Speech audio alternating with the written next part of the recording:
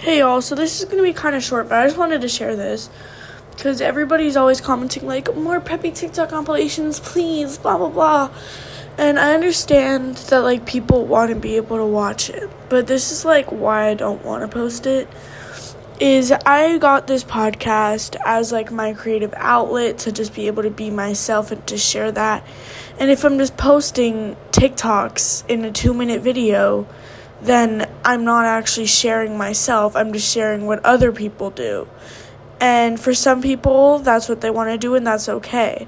But I just don't want to grow all my plays off of other people's content. I feel like that's why I don't post on my TikTok compilation podcast anymore that much, is because it's getting more plays, and that makes me sad, because the whole point of me having a podcast is to be myself, and if it's getting more plays, then I feel like, I don't know, not that I'm not enough, but just like nobody really cares about what I have to say, and so that's why I've kind of stopped posting TikTok compilations, because at first it was fun, but now it's just, the whole point is for me to be myself, and I feel like I'm not being myself anymore.